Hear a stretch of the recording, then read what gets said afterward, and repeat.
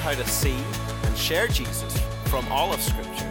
Well, learn with us at the Christ-Centered and Clear podcast.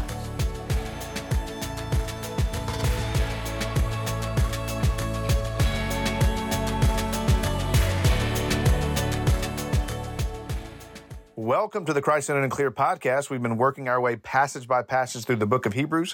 On today's podcast, we'll be listening to the sermon, How Fear Leads to Rest. This sermon on Hebrews chapter 4 was preached by Josh Wredberg. Beginning next week, we'll take a short break from Hebrews and talk about Advent, specifically how the women Matthew includes in the genealogy of Jesus provide a fascinating glimpse of God's grace. Now let's join Josh as he preaches on Hebrews chapter 4. Please open your Bible with me today to today's scripture reading, Hebrews 4, 1 through 13. Therefore, while the promise of entering his rest still stands, let us fear, lest any of you should seem to have failed to reach it. For good news came to us just as to them, but the message they heard did not benefit them, because they were not united by faith with those who listened. For we who have believed enter that rest, and he said, As I swore in my wrath, they shall not enter my rest, although his works were finished from the foundation of the world. For he has somewhere spoken of the seventh day in this way, and God rested on the seventh day from all his works. And again in this passage he said, They shall not enter my rest. Since therefore it remains for some to enter it, and those who formerly received the good news failed to enter because of disobedience, again he appoints a certain day, today, saying through David so long afterward, in the words already quoted, Today if you hear his voice, do not harden your hearts. For if Joshua had given them rest, God would not have spoken of another day later on.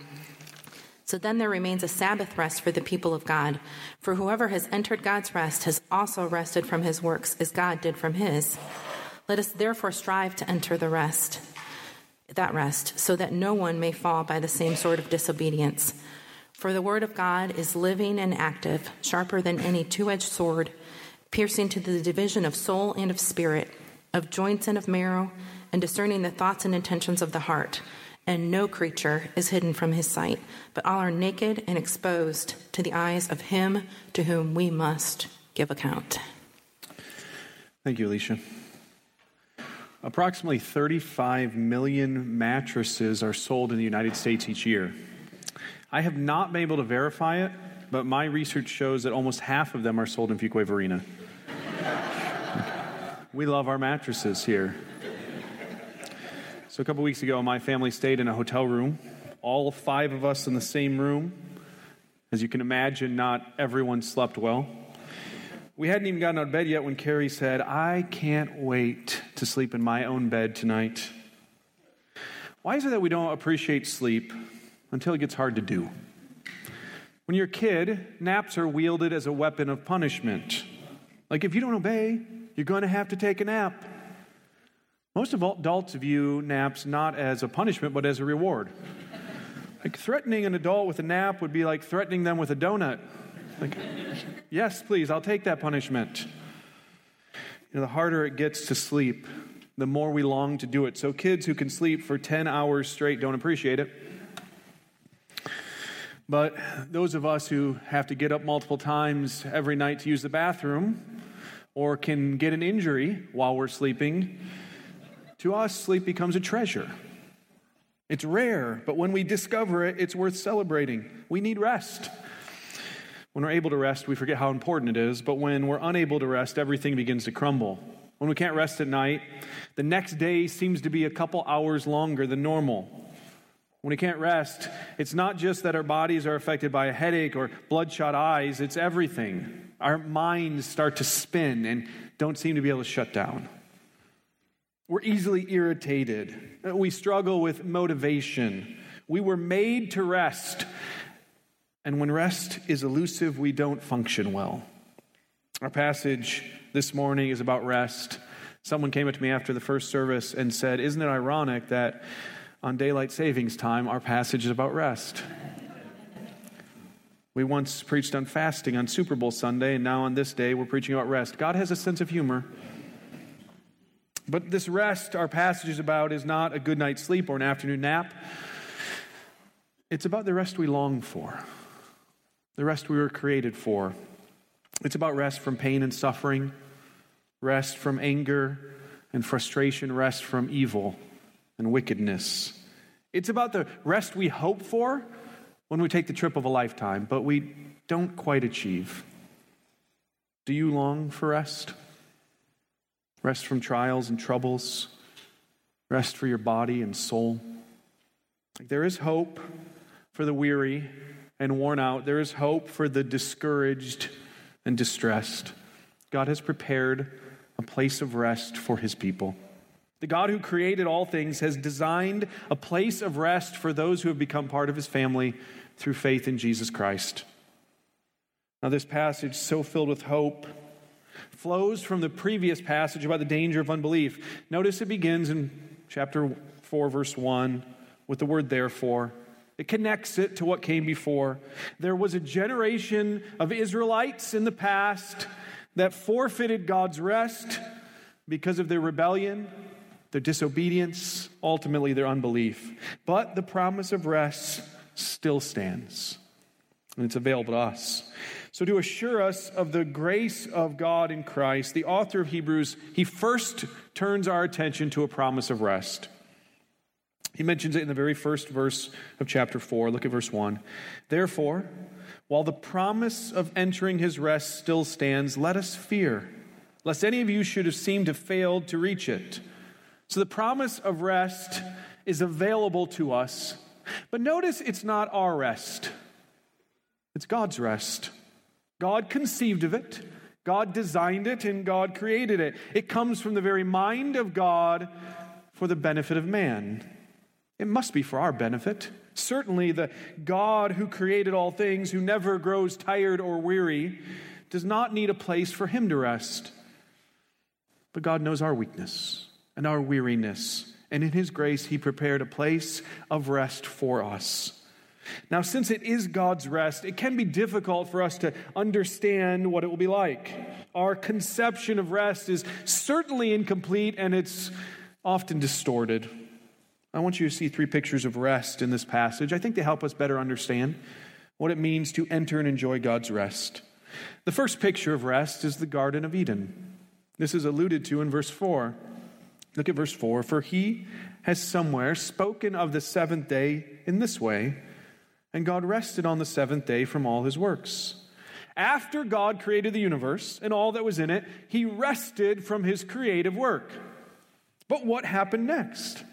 God came down each day to visit the man and the woman and walk with them in his perfect creation. In the cool of the day, God appeared to walk and talk with Adam and Eve. The defining characteristic of man's time in the garden was God's presence. It wasn't the lack of sin and suffering, the absence of toil and thorns, but the presence of God. All of the wonderful things in the garden were the result of God's presence with his people. Life in the garden was life in the presence of God. Now, after Adam and Eve sinned and were cast from the garden, they no longer walked in God's presence. God's presence now had to be mediated through a priest in a place of worship. They could not stroll with God in the cool afternoon breezes.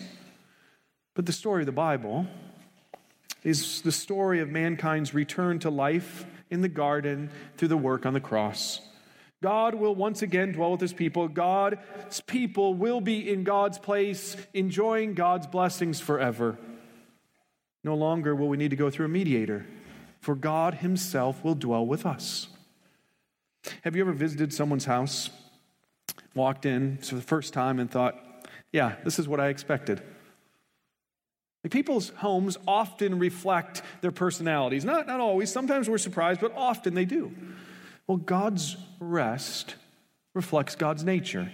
Because he dwells with his people, it will be a place of perfection and beauty. It will be stunning and marvelous. Flaming sunsets and brilliant rainbows. Chirping robins and galloping horses. Children singing and old men laughing. These are all just a faint whisper from the soundtrack of future rest.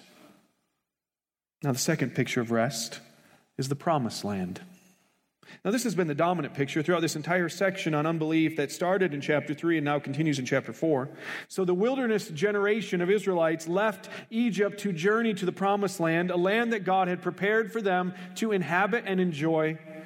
Throughout this passage, the author quotes from Psalm 95, which looks back to those years of Israel's wandering in the wilderness, making their way to the land that God had prepared for them. This was the land, verse 6 tells us, that they failed to enter. But this land was supposed to be a land of peace and prosperity. When Moses told the people about the land before they got there, he said it would be a place where they would find, quote, rest from all your enemies around so that you can live in safety. Deuteronomy chapter 12, verse 10. When they got to the edge of the wilderness, the spies entered the land to see what it was like. And when they came back, they brought back clusters of grapes so large that 2 of them had to carry it. And they described the land as a land which flows with milk and honey.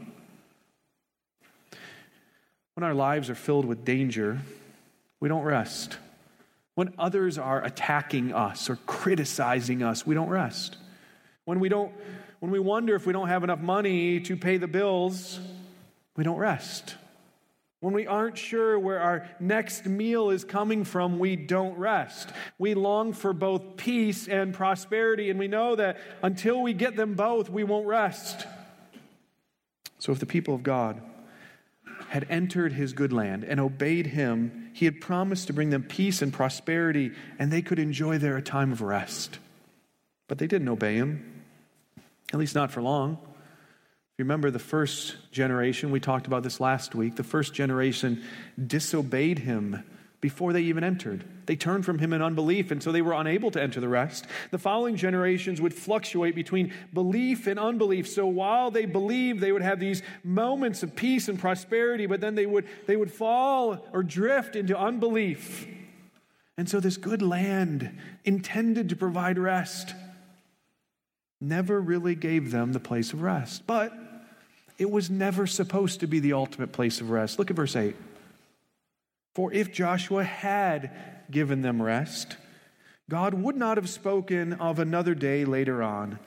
Joshua led them into the promised land and gave them these moments of rest, but the rest they had was not final. It was not complete. It's interesting that the name Joshua in the Greek language is the exact same name as Jesus. So Joshua and the rest he achieved for the people of God was intended to be a type or a picture of Jesus and the rest that he would bring his people in the future. He would bring his people from slavery, and just as Joshua brought his people into a land of rest, Jesus would bring them into a land of rest, a heavenly Jerusalem, and there we would forever and fully enjoy peace and prosperity. So true rest, the rest we long for, the rest we need, includes God's presence, like the Garden of Eden, and peace and prosperity, like the Promised Land. But there is a third picture, and the third picture of rest is the Sabbath celebration. Look at verse 9. So then, there remains a Sabbath rest for the people of God. For whoever has entered God's rest has also rested from his works as God did from his. Now, the Sabbath day in the Old Testament mirrored the seventh day of creation where God rested. God did not have to rest from his work because he was winded, but because we need a day to stop working and to celebrate who God is and what God has done. His resting was a pattern, was intended to be a pattern for our resting. If God can rest and the world won't fall apart, then certainly we can manage to rest without our world falling apart. Is that what you think will happen if you rest? Do you think your life will crumble if you slow down for just a minute? That the Sabbath commemorated God's rest, but not simply by prohibiting work. It did it with a celebration. So we shouldn't just picture the Sabbath rest as a Sunday afternoon nap. We should picture it as a wedding feast with dancing and laughter. The Sabbath was intended to be a celebration. We feast and we make merry because of what God has done. We remember the goodness and grace of God in creating all of these wonderful things and the fact He commands us to stop and enjoy them for a day. We praise God with a party. That's what the Sabbath was intended to be. So don't think of a future Sabbath and picture angel babies napping on clouds. Picture a feast with singing and dancing where we laugh so hard our eyes begin to water and we gasp for breath. A celebration so fun and fulfilling that we forget all about ourselves and just enjoy the time with those we're with. Do you remember the accusation that was leveled at Jesus when He was on earth? This is what people said. He eats and drinks too much. Matthew 11, verse 19, they called Him a glutton and a drunkard. Now, those accusations were false, but they were made for a reason. Being with Jesus in His presence, under His protective eye, was a cause for celebration. When He sat down to eat and drink with you, your heart became so full of joy it felt like it would break out of your chest. Jesus not only told stories that ended with feasts and celebrations, He told stories at feasts and celebrations. You see, the promise of rest is not only a promise of God's presence, a promise of peace and prosperity, but it is a promise of celebration.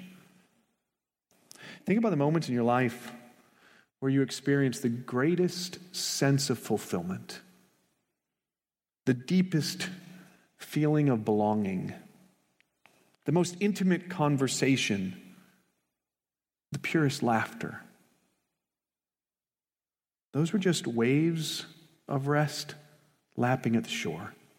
For those who believe, there is a vast ocean of rest, deeper, purer, and more beautiful than anything we can imagine. You see, God's rest for us is still to come. Verse 9. So then there remains a Sabbath rest for the people of God. It is a city yet to be seen, a homeland yet to be reached, a country yet to be entered. But verse 3 tells us we have started the process of entering God's rest. The ticket is in hand, and at times when the fog lifts, we can see the distant shoreline. Knowing that a future rest awaits us should motivate us to live differently. The scent of our future home should linger on us. Though we have not yet reached the land of rest, right now we can rest in the care of Christ. We can work hard, but not let our work define us. Since a land of prosperity awaits, we don't feel the need to accumulate or hoard more stuff. We can be generous in every way with our time, with our money, with our speech, because we know we will walk with God in a garden more glorious than money can buy. Now, we should not be lazy. That's not the rest it's talking about. We're called to diligence. We've been called to diligence throughout this book of Hebrews. But we can marry a diligent hand with a restful soul because we know that the reward for our labor is not a title or a promotion, but the smile of our Father who will one day bring us home to live with Him forever. Brothers and sisters, I want you to consider two questions. How does God's promise of future rest shape your days? How does God's promise that a future rest awaits us, how does it shape your days? And how do your days testify to God's promise of future rest? In other words, for those who are watching and observing your life, how do your days testify to God's promise of future rest? You do need to notice that this promise of future rest is conditional. Only those who hear the good news and believe will enter. Those who do not believe are unable to enter. Look at verse 2. For good news came to us just as it came to them. But the message they heard did not benefit them because they were not united by faith with those who listened. For we who have believed enter that rest. Entrance to God's rest requires faith. You have to hear the good news that God invites you to himself through the saving work of Jesus Christ, and then place your confidence in him alone in order to enter the rest. Friends, twice this is called the good news. Verse 2, and again in verse 6. What better news could there be? At the end of our long journey, God has prepared a place of rest for us, and we do not have to earn entrance. We cannot purchase a ticket. In order to enter, we must place our confidence in Jesus Christ instead of ourselves. Like, that's it. This is such good news. And since this is such good news, we need to share this news with others. All around you are weary and worn out people. Your friends and relatives, your neighbors and coworkers, they are longing for rest. Tell them what Jesus has done. Let them know that God himself, the creator of the universe, who made and fashioned them, throws open his arms and invites them to enter his rest. What keeps people from God's rest is unbelief. The good news brings you no benefit if you refuse to believe it. This promise of rest is only for those who place their hope and confidence in Jesus Christ and his saving work. So the passage focuses on the command of rest, but I want you to also see that there is a command to fear. Not just a promise of rest, but a command to fear. Now, this passage has two commands, but they're tied really tightly together. The first command is found in verse 1. Therefore, while the promise of entering his rest still stands, here it is, let us fear, lest any of you should seem to have failed to reach it. Now, the second command is found in verse 11. Let us, therefore, strive to enter that rest, so that no one may fall by the same sort of disobedience. We are commanded to fear, and we are commanded to strive or to act. Obeying the first command leads to the second command. Now, when you read a command to fear, it may strike you as odd, but it's not uncommon in Scripture. Throughout the Bible, we are commanded to fear God. And the writer to Hebrews echoes this consistent biblical teaching. In chapter 10, he tells us it's a fearful thing to fall into the hands of the living God. And in chapter 12, he tells us that Moses was terrified in God's presence. We misunderstand fear when we narrow it to a simple emotion. If we think of fear only as a strong sensation of terror, then we will not understand why we're commanded to fear. But fear has two important parts. The first is an accurate assessment of your condition. An accurate assessment of your condition. Fear is helpful when it's a response to a dangerous situation. So parents, one of your jobs is to train your children to learn appropriate fear. So if you see a copperhead in the yard, don't pet it. If the ball bounces into the street, don't go running after it. Don't touch a hot stove. Don't open your door while the car is moving. Don't tie a towel around your neck pretending it's a cape and jump off the roof. Like, these are the things we teach and train them. Fear is part of training a child to assess their situation and notice the danger they could be in. Appropriate fear is God's built-in warning system to protect us from danger. There's a genetic disorder a few hundred people have, which makes them incapable of feeling fear. That may seem great. But if you read about it, you find out it actually is quite dangerous, because these people will find themselves in dangerous situations that you and I would have avoided because we would have feared them. But there's a second part to fear, and it's the motivation to act. So you accurately assess your situation, you realize there's danger, and fear motivates you to do something about it. A number of years ago, I was out for a run and decided to take a different route. And I turned the corner and was running down a street when I got close to a certain house and a dog came running at me, barking. And so I stopped running. I looked at the dog, I pointed at him, and yelled, "No!" And he stopped. I'm a dog whisperer. And then he took another step and barked again. And I yelled, "No!" And I took a step back. And he stopped. And we had this sort of weird standoff where he would take a step and bark, and I would yell no, and I would take a step back, until I felt there was enough distance where I turned and I sprinted the other direction. This was partway through my run. I don't like to run. I didn't have much energy left, but I ran faster than I had run in a long time the other direction. I don't normally fear dogs. I like dogs. But this seemed like a dangerous situation. I assessed it very quickly, and I did something about it. I turned and I sprinted the other direction. It was fear that motivated me to act. Notice the command to fear in verse 1 leads to the command to strive in verse 11. So when we assess our condition accurately, that we are sinners who easily and often rebel against God, we should fear, lest our hearts lead us away from Him and His rest, and this fear motivates us to strive to enter. We're commanded to fear so that we'll act. Fear is unhelpful when it paralyzes us. And sometimes fear can do that. We get so scared, we don't do anything. And that's why the second command is here. Fear is not the end goal. Fear is the motivating force. We fear so that we'll act. Fear is also unhelpful when we fear the wrong thing. The Israelites, they feared the giants in the land. They feared dying hungry in the wilderness instead of fearing God. God is not, listen to this, God is not telling you to fear everything and to live in anxiety.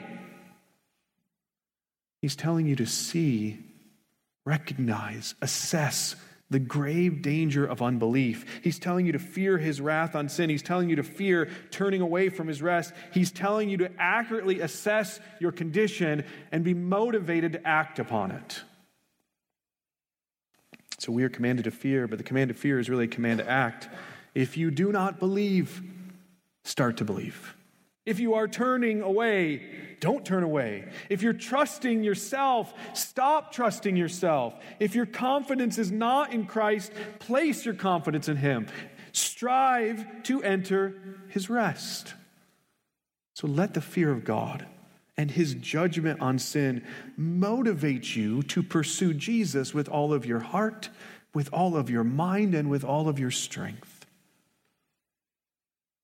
The final two verses in this passage provide a warning about judgment. A warning about judgment. Look at verse 12. For the word of God is living and active, sharper than any two-edged sword, piercing to the division of soul and of spirit, of joints and of marrow, and discerning the thoughts and intentions of the heart. And no creature is hidden from His sight, but all are naked and exposed to the eyes of Him to whom we must give an account. Verse 12 is a well-known verse that speaks about the power of God's word. But within its context, this verse warns us about the judgment that will come on those who will not listen to God and believe His promise. These final two verses actually tie together a number of threads from the first 4 chapters, especially the importance of responding to God's revelation in Jesus Christ.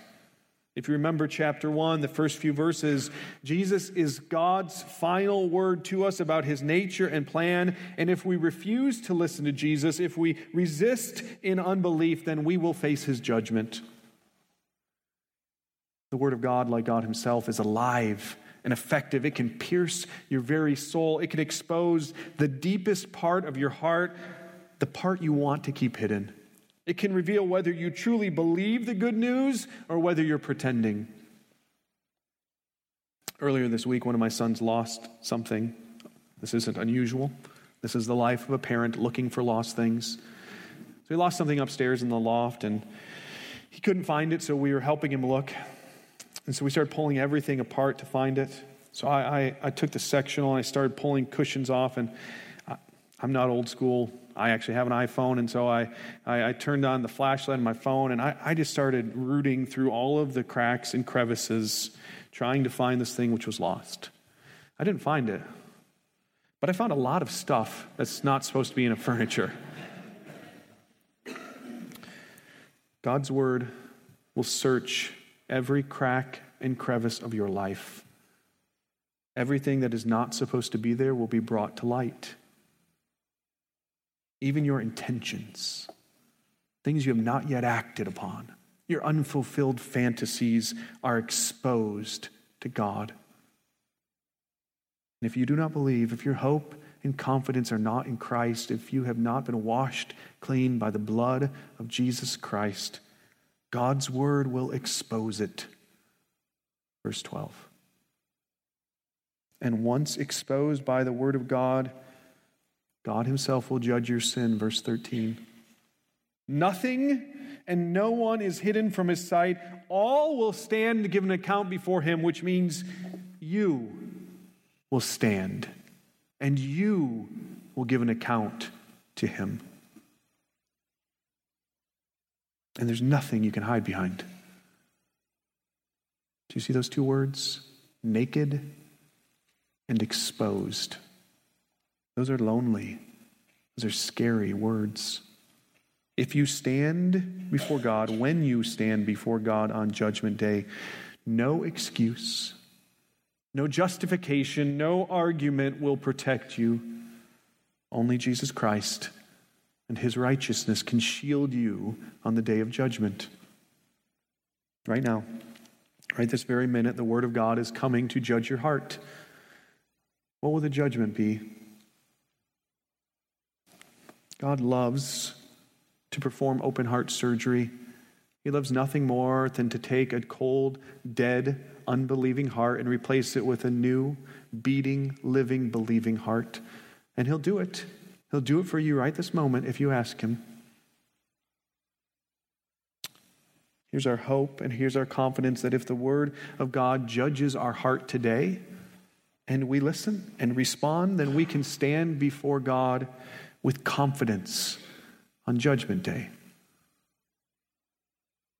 When I was young, hotels regularly had 2 neon words at the bottom of their signs, and they would light up if the hotel was out of rooms. And those 2 words were no vacancies. Since at that point, hotel rooms couldn't be reserved on the internet, travelers would often drive into town and they would look at the hotels to see if there was a room available. And at the end of a long day, it was disheartening to see the words no vacancies. A number of years ago, I had to catch an early flight to attend a convention. And so I was up hours before the sun and spent the entire day walking through this convention, meeting with people. By the time I got to the hotel room, I was sharing with a coworker, I was exhausted. All I wanted to do was sleep. But the problem was that he fell asleep first. And once he fell asleep, I could not fall asleep. The noises he made while sleeping would have made an airplane jealous. I was so exhausted, but I could not rest. I would have done anything to sleep. I would have gladly paid double or triple for my own hotel room. The only problem was that the hotel had no empty rooms. There were no vacancies. The sign hanging above God's rest does not say no vacancies. There is room for you if you come today. Verse 1 says, the promise of his rest still stands. Verse 6 says, it remains for some to enter it. The invitation is open. You don't have to miss out. Jesus invites you, no matter how weary or worn out you are, to come to him for rest. At the end of your journey, a place of rest awaits, a room prepared for you in your Father's house. Listen to Jesus' invitation. Come to me, all who labor and are heavy laden, and I will give you rest. Take my yoke upon you and learn from me, for I am gentle and lowly in heart, and you will find rest for your souls. Have you come to Jesus? The rest you long for can only be found in him.